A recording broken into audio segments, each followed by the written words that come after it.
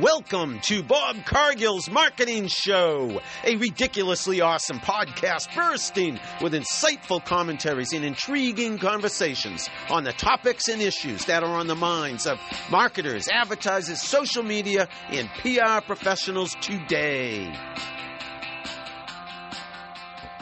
Nobody trusts anybody anymore, or so it seems.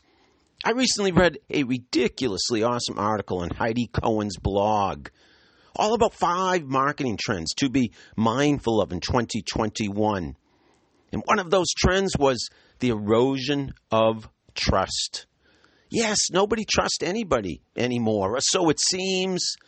And that can have a negative impact on your business, on your brand. How do you overcome that? You use social media to build trust.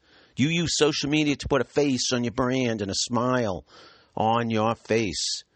You use social media to tell your story proudly. You use social media to tell your story loudly.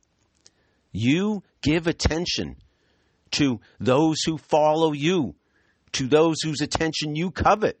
You return the favor. You be empathetic towards them. You support them. You help them. You listen to them. You engage with them.